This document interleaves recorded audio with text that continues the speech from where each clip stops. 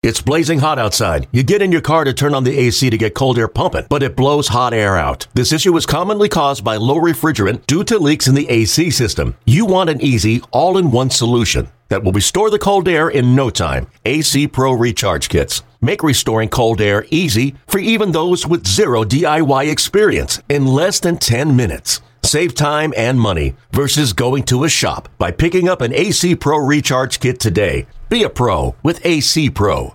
This is Green and Gold history.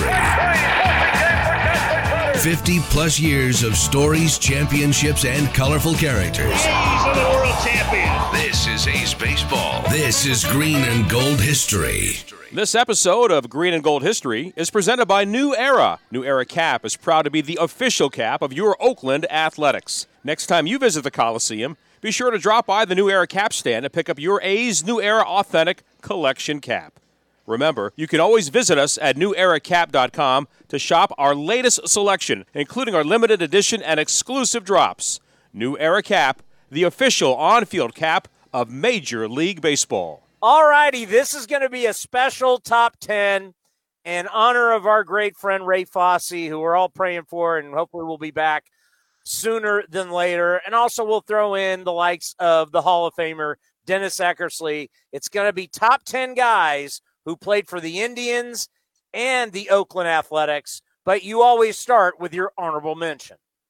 Yeah, I mean, these are two of the founding franchises in the American League, so there's definitely been some crossover, and we'll concentrate on the players who played for the Oakland A's and the Cleveland Indians. But if you go back in the history books, you know, you're just mentioning these great Philadelphia A's are going into the A's Hall of Fame.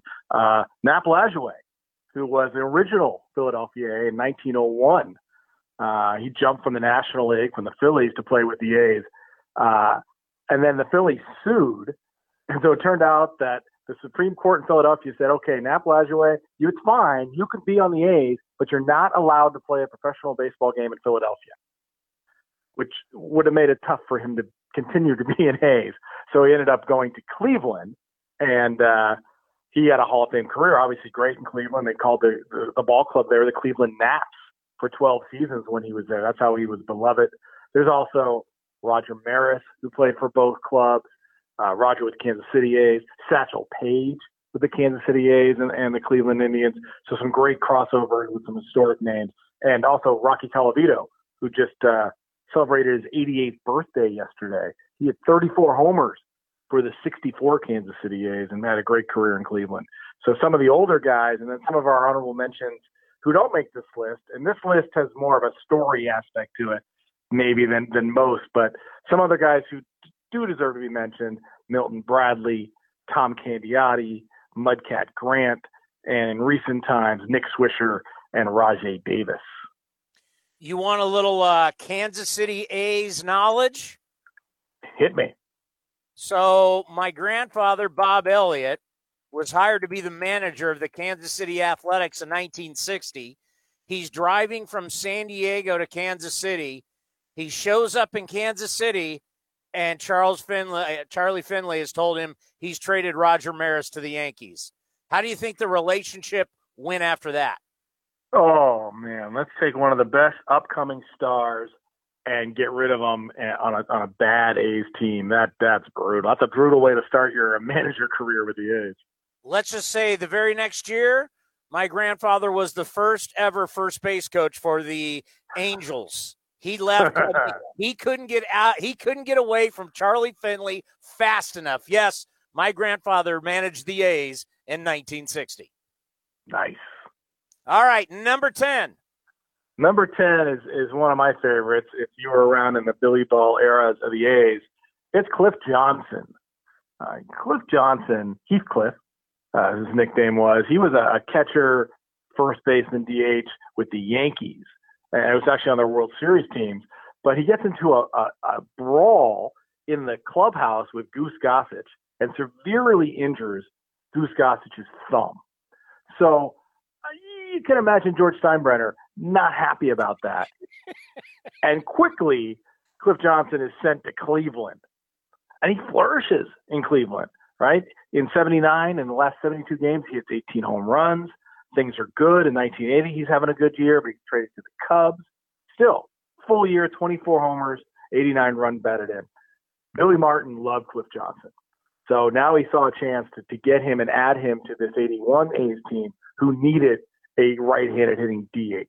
They still had Mitchell Page from the left side, but they needed somebody from the right side. So he went with Cliff Johnson. And in 81, Cliff was great. This is a strike-shortened year. Still had 17 homers, an 805 OPS, and just scary. And the one thing that Cliff Johnson did, still to this day, watching baseball as long as I have, no one could swing and miss and throw the bat as far as Cliff Johnson did. I mean, they would easily clear the third base coaching box. That's how far he could throw the bat. Yeah, hurting a star closer is really probably not good for your career. No, and it's interesting, too, reading some of the stories at it. Mickey Morabito, the A's current traveling secretary, was the Yankee PR guy at the time. And it was Mickey's job to write the press release about how Cliff Johnson hurt Goose Gossage in the shower and is now being sent to Cleveland. That's unbelievable. Number 9. Number 9, one of my favorites, is Jason Giambi. And we know about his A's career, which was fabulous. An MVP award, should have won 2. But he actually ended his career with the Indians. And it's kind of interesting how he got there. He was with the Colorado Rockies after he left the A's in 2009. He's with the Rockies for 3 seasons. And at the end of the 2012 season, he actually interviews to be the manager of the Rockies, and which would have been a awesome choice. Jason would make a great manager. He understands the game. He also understands the players of the game. And he would have been tremendous. But he doesn't get the job. It actually goes to another former Athletic, Walt Weiss. So Jason says, well, if I'm not going to be a manager, I might as well keep playing. And Terry Francona, who just loved the idea of having a Jason Giambi on his bench in Cleveland, adds Jason to the team. And he was terrific. He was like an extra coach and a skilled pinch hitter. He had 3 pinch hit home runs in 2013 for Cleveland, 2 of which were walk-offs. And if you go back on YouTube and look at Tom Hamilton, the great radio announcer of Cleveland, his calls with Jason Giambi's walk-off, they're legendary. So not really known as being an Indian, but he had a great impact on an Indian team that would eventually become a postseason team. Did I ever tell you about the time Jason Giambi hit like a 600-foot home run off of me in college? I think I've heard that story. Yeah. Still hasn't landed. When was he back? Because we interviewed him. Do you remember what was what were we honoring when he came back? So that was the 50th anniversary team in 2018 when he was back. So it was like I thought for sure he was going to be a manager, and then all of a sudden he started having kids, and he made enough money, he's not worried about it. But I'm like you. I think he'd be a great manager, but now it sounds like he's just having fun being dad. Yeah, he's being a dad, and he's got a hitting clinic in Vegas. And he's worked with some of the biggest hitters going right now. Joey Gallo, Chris Bryant, Bryce Harper. He's worked with Nolan Arenado. Some of the biggest offensive players in the game have worked with Jason Giambi in Vegas. And, I mean, having Jason as a hitting coach, in any way, Jason was so smart baseball-wise. He understood what pitchers were trying to do to get him out and how to combat that. He's been through everything. I still think when his kids get older, which another few years now, I think he's going to look back to getting in the game. And I think he's going to be a tremendous manager. Worst thing that ever happened to him, not financially, but the worst thing that ever happened to him was going to Yankee Stadium. Because now he got away from who he was, being a hitter that had power to all fields, right? He was gap to gap. He could hit it out. He just became a pull hitter. It changed his game. It did. He became that short porch guy.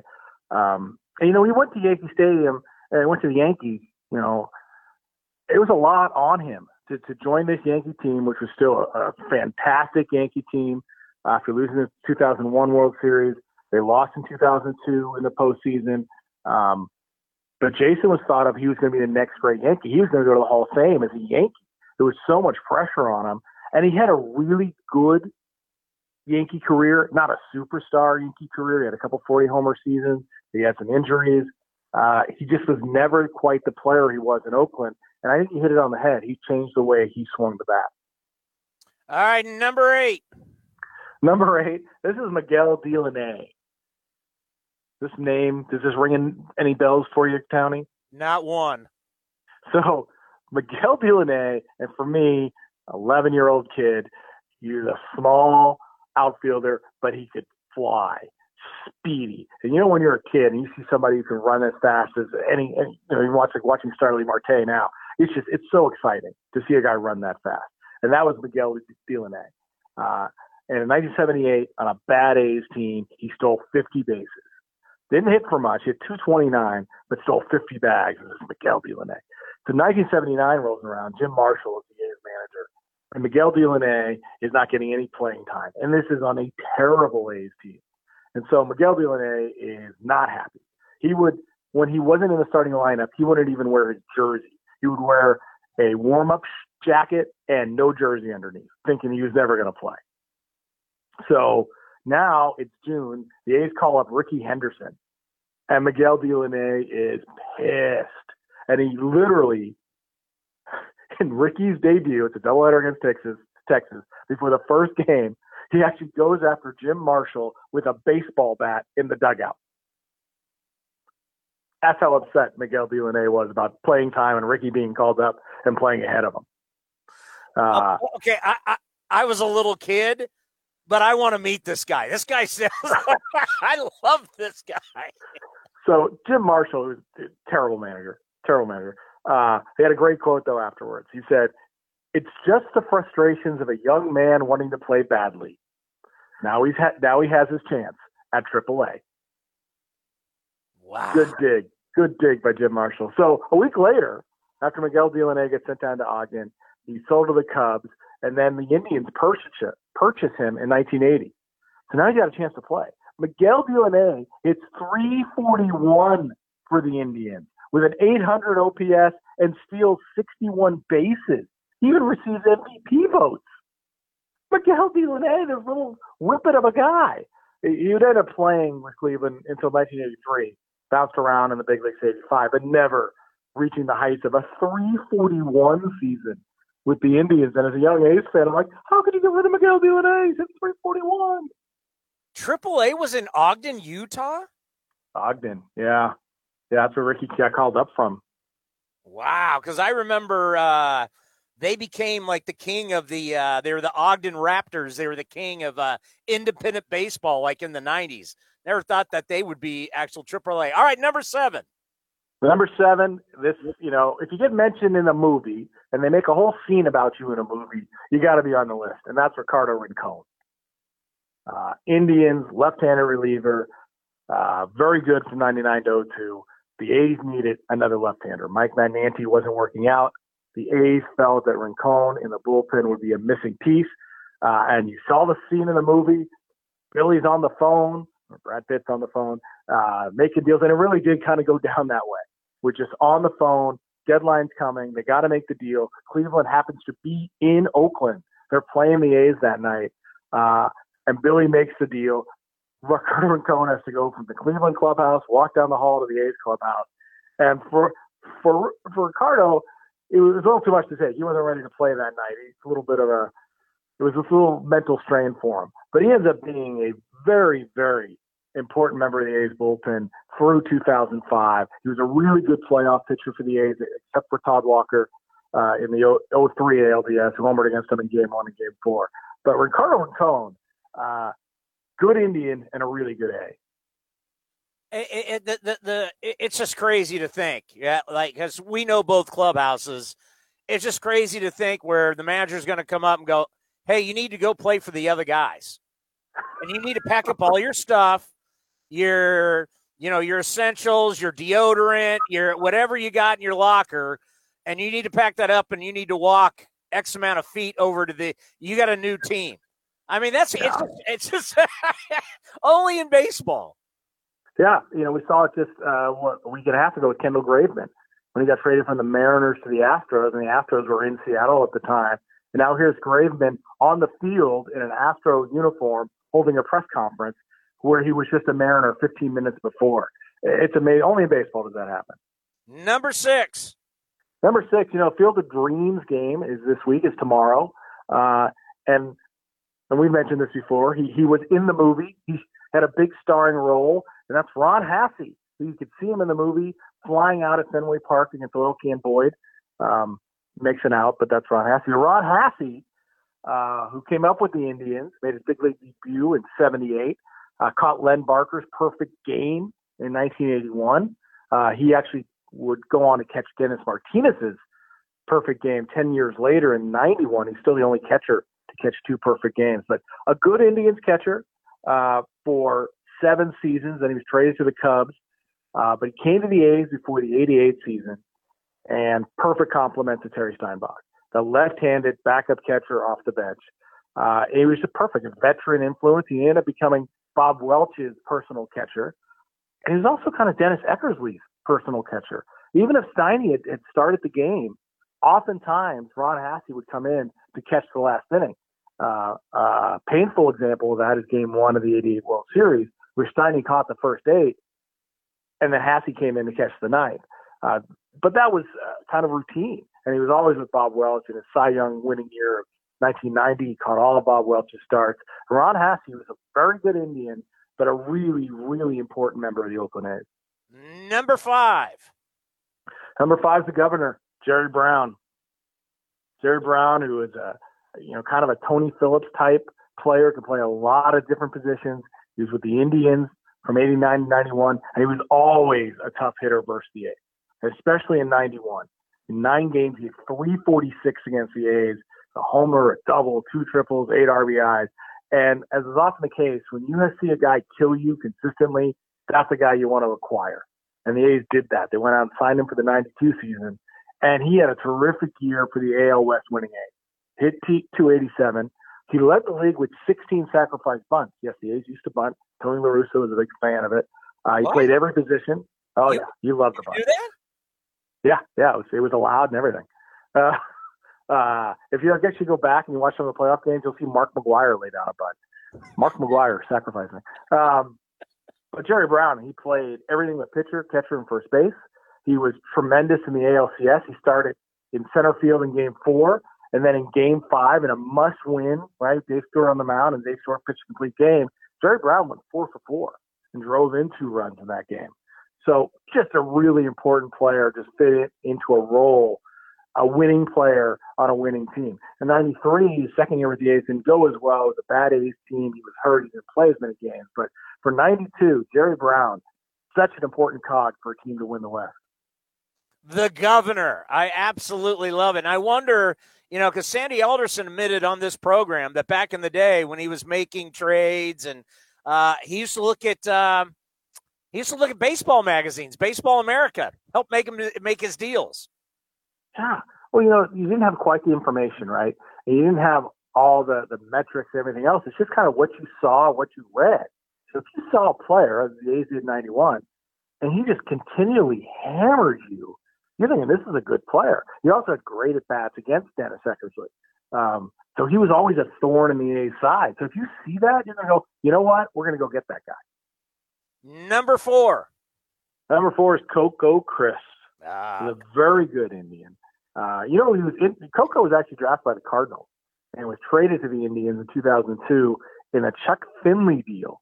Finley going from the Indians to St. Louis. But he came up with the Indians in 2002, Coco did, in August of 2002, and he got better every year. I mean, his first year he had 260. By 2005, he's a 300 hitter with power. So Coco, really good player. 4 seasons with the Indians, he had 287, stole 54 bases. Then after 3 years in Boston and 1 in Kansas City, he signs with the A's, and we know about his A's career. 7 seasons, a re-signing, signed as a free agent, and then re-signed as a free agent. And when he was healthy, was a very, very talented player because he could catch the ball, he could get on base, he had some power, and he could steal. And he was really good in the postseason. He had a leadoff home run off Verlander. He had a walk-off hit versus the Tigers. He was an important member of the A's for a long time, and one of those few guys we talked about who wanted to be with the A's, who chose that the A's is where he wanted to play. And he was the favorite of Billy Bean's kids, and he kept re-signing. And let's face it, as you said, not a lot of guys wanted to play here. Coco loved playing here. He did. He's a big Raider fan, and he got into the whole Oakland mystique. And Yeah, Coco was a really good fit for the A's. And, those playoff teams early in the decade, Coco was such a big part of them. Number 3. Another guy who was a big part of those playoff teams, and that's Big Sexy, Bartolo Colon. Barty. Bartolo signed with the Indians out of the Dominican Republic at the age of 19 in 1993. So after some years in the minors, he makes his debut in 97. He's an all-star with the Indians in 98. In 99, he finishes 4th in the Cy Young voting. And he was a flamethrower, and he was on the mound, and he was, wasn't the tallest guy, still not the tallest guy, but he had that power. And in 2002, he's 10-4 at the end in June, and he actually gets traded to the Expos in a deal that got the Indians Cliff Lee, Grady Sizemore, Brandon Phillips, and Lee Stevens. That's a heck of a haul for Bartolo Colon to get those players. Cliff Lee, Grady Sizemore, Brandon Phillips, all all-stars, borderline Hall of Famers in Cliff Lee. That's how good Bartolo was. And he actually goes to Montreal, won another 10 games, and won 20 games that year. But he comes to Oakland, after some arm injuries and some stints with the Yankees and the Red Sox. And in 2012 and 2013, he's 28-15 over those 2 seasons, with an ERA under 3. He's an all-star and just a great teammate and a great, lovable guy to have around. Bartolo Colon, one of the best. He made well over $100 million in his career. I remember looking at that, and I was just, I was shocked. And I was also shocked, I'll never forget, getting off the freeway and pulling into the Coliseum and hearing that he tested positive for PEDs. And I remember that guy had an all-world boiler. It just goes to show, and it's not like Melky Cabrera was in the best shape either. It just goes to show we had no idea who was on it and who wasn't. No. And the thing to remember, in this last decade and a half, the guys who've been suspended in those years, the A's have not failed to make the playoffs. Right? 2012 made the playoffs. Frankie Montas in 2019 made the playoffs. So Ramon Laureano, I think we're going 3 for 3. I think they still have a great chance to make the playoffs. Number 2. And number 2 is the mule, the guy we love, Ray Fosse. And I'll talk a little bit about his Cleveland career. He's the 7th overall pick in 1965, the first ever MLB draft. He's the 7th overall pick out of high school, Marion High School in Illinois. To put that in perspective, Johnny Bench was also in that draft, and he was selected 36th. Ray Fosse was selected 7th, and Ray was a tremendous athlete to play football. Alabama and Bear Bryant, they wanted him to come to Alabama and play football. Bear Bryant says he wants you. It's hard to say no. Yeah. But Ray, he signs with the Indians, and at 20 years of age, Ray makes his major league debut in 1967. And he actually makes it against the Kansas City A's in his first major league at-bats against Blue Moon Odom. It's, again, a little storybook. He really wasn't ready to play yet. He was still a minor leaguer at this point. Spent all 68 in AAA. Comes up in 69, plays 37 games, hits his first big league homer off Dave Wickersham of the Royals. But now 1970 comes around. Ray takes hold of the starting catching position. Hits 307 with 18 home runs. He's an all-star, wins a Gold Glove. But that doesn't tell the story of that year, because that's the year that Pete Rose barrels into him in the All-Star game. And we've all seen the clip. I mean, Ray just gets laid out, right? But X-rays don't show anything, because they don't have all the fancy MRI machines and the equipment that we have now. This is 1970.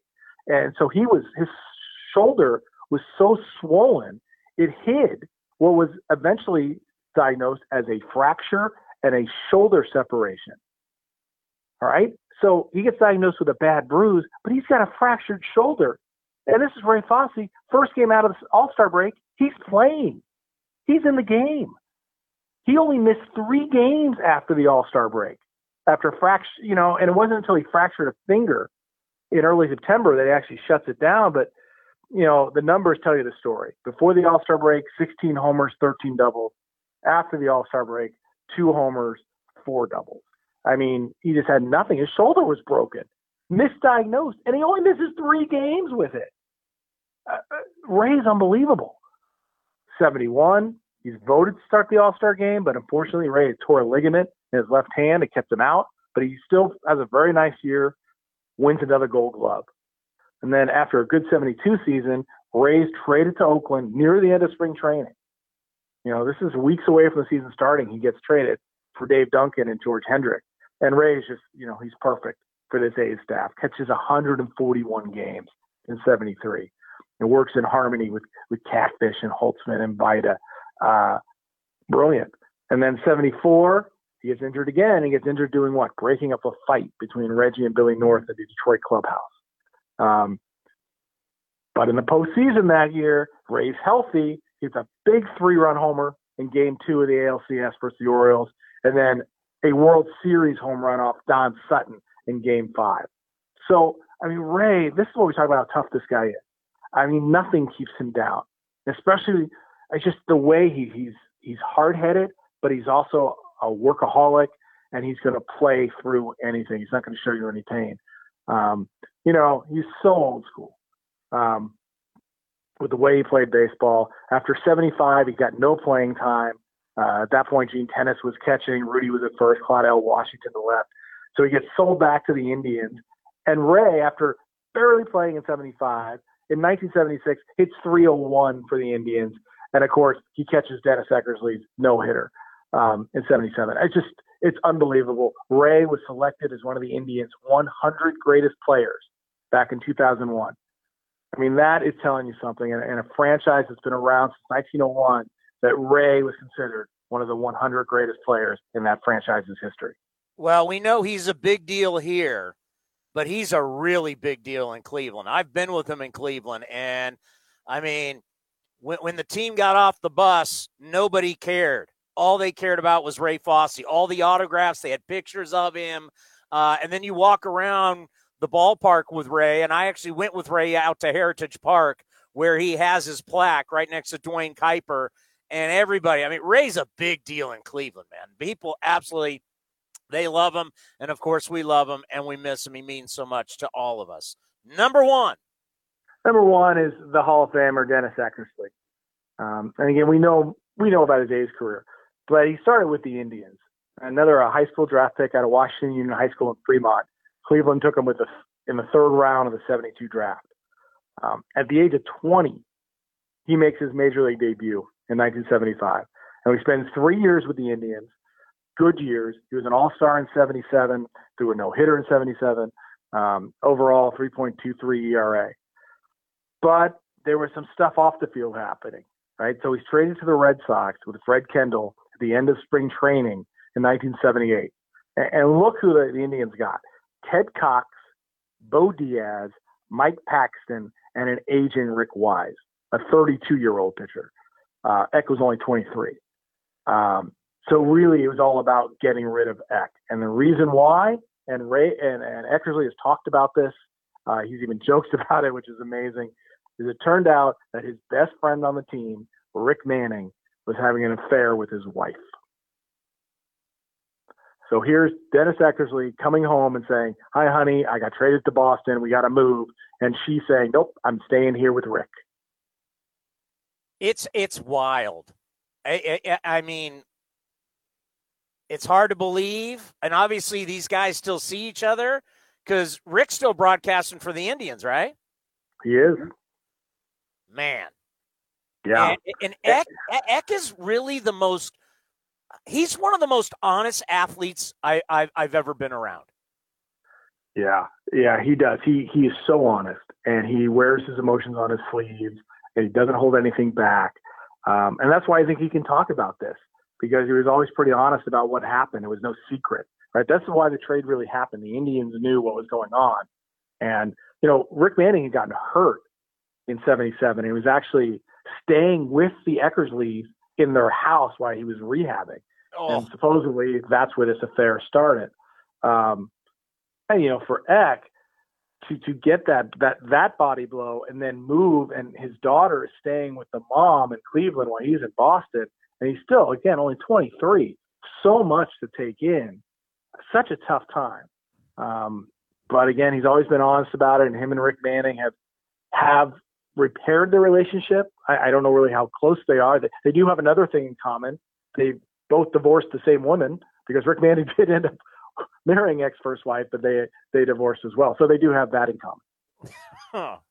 But how he turned around his career and defeated alcohol and to become one of the greatest pitchers of all time. Dennis Eckersley, because for now you're getting into my era. Late 80s to me is my favorite era of baseball, and nobody was better than Dennis Eckersley. He was I wish I would have been able to see Raleigh Fingers in the 70s. Even when Raleigh won the Cy Young, I was still pretty young. Raleigh is truly one of the great relievers. I think you can make a case he's the greatest reliever of all time. But, if you're going to have a Mount Rushmore, X got to be up there when you're talking about all-time closers. Yeah, and the way they changed the role, Raleigh was a multi-inning closer. He was what was called a fireman, right? He would come in with runners on base, be it the 6th, 7th, 8th inning, didn't matter. He'd come in and put out the fire, started by the starter, and then he finished the game. Where Eck, with Tony La Russa and Dave Duncan kind of putting this into play, was more of the 1 inning, start the 9th inning, and pitch that 1 inning. Now, it didn't always be that way. In 88, he did pitch multiple innings, a little bit more, 2 innings, but eventually he became that 1 inning closer, which we're now seeing is more of the standard than anything else.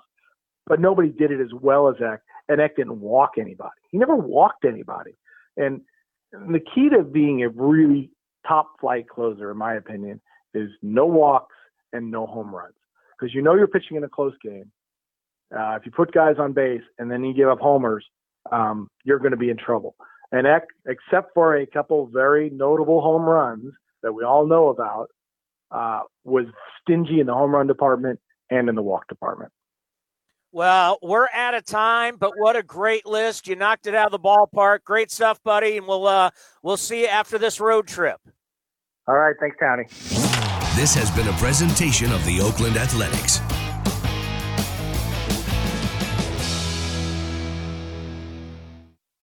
Hey, Rob Bradford here. You guys know I'm always up for a good MVP story, and one of the best stories is Wasabi Technology. Wasabi is the world's hottest cloud storage company, and it's become the go-to provider for professional and collegiate sports teams, including 20 Major League Baseball teams like the Red Sox and NHL teams like the Bruins and Vancouver Canucks. Even the Liverpool Football Club is getting in on the Wasabi action. So, why is Wasabi the MVP? Well, Wasabi was purpose-built to free businesses from skyrocketing storage costs and unpredictable transaction fees that the Amazons of the world are charging. In fact, Wasabi is up to 80% less than those hyperscalers and doesn't charge a cent for businesses to access their data. From Wasabi's AI-enabled intelligent media storage, Wasabi Air, to the industry's only cloud storage service with triple protection against cyber criminals, data deletion, and ransomware, Wasabi's taken the lead in driving innovation in data storage and helping sports teams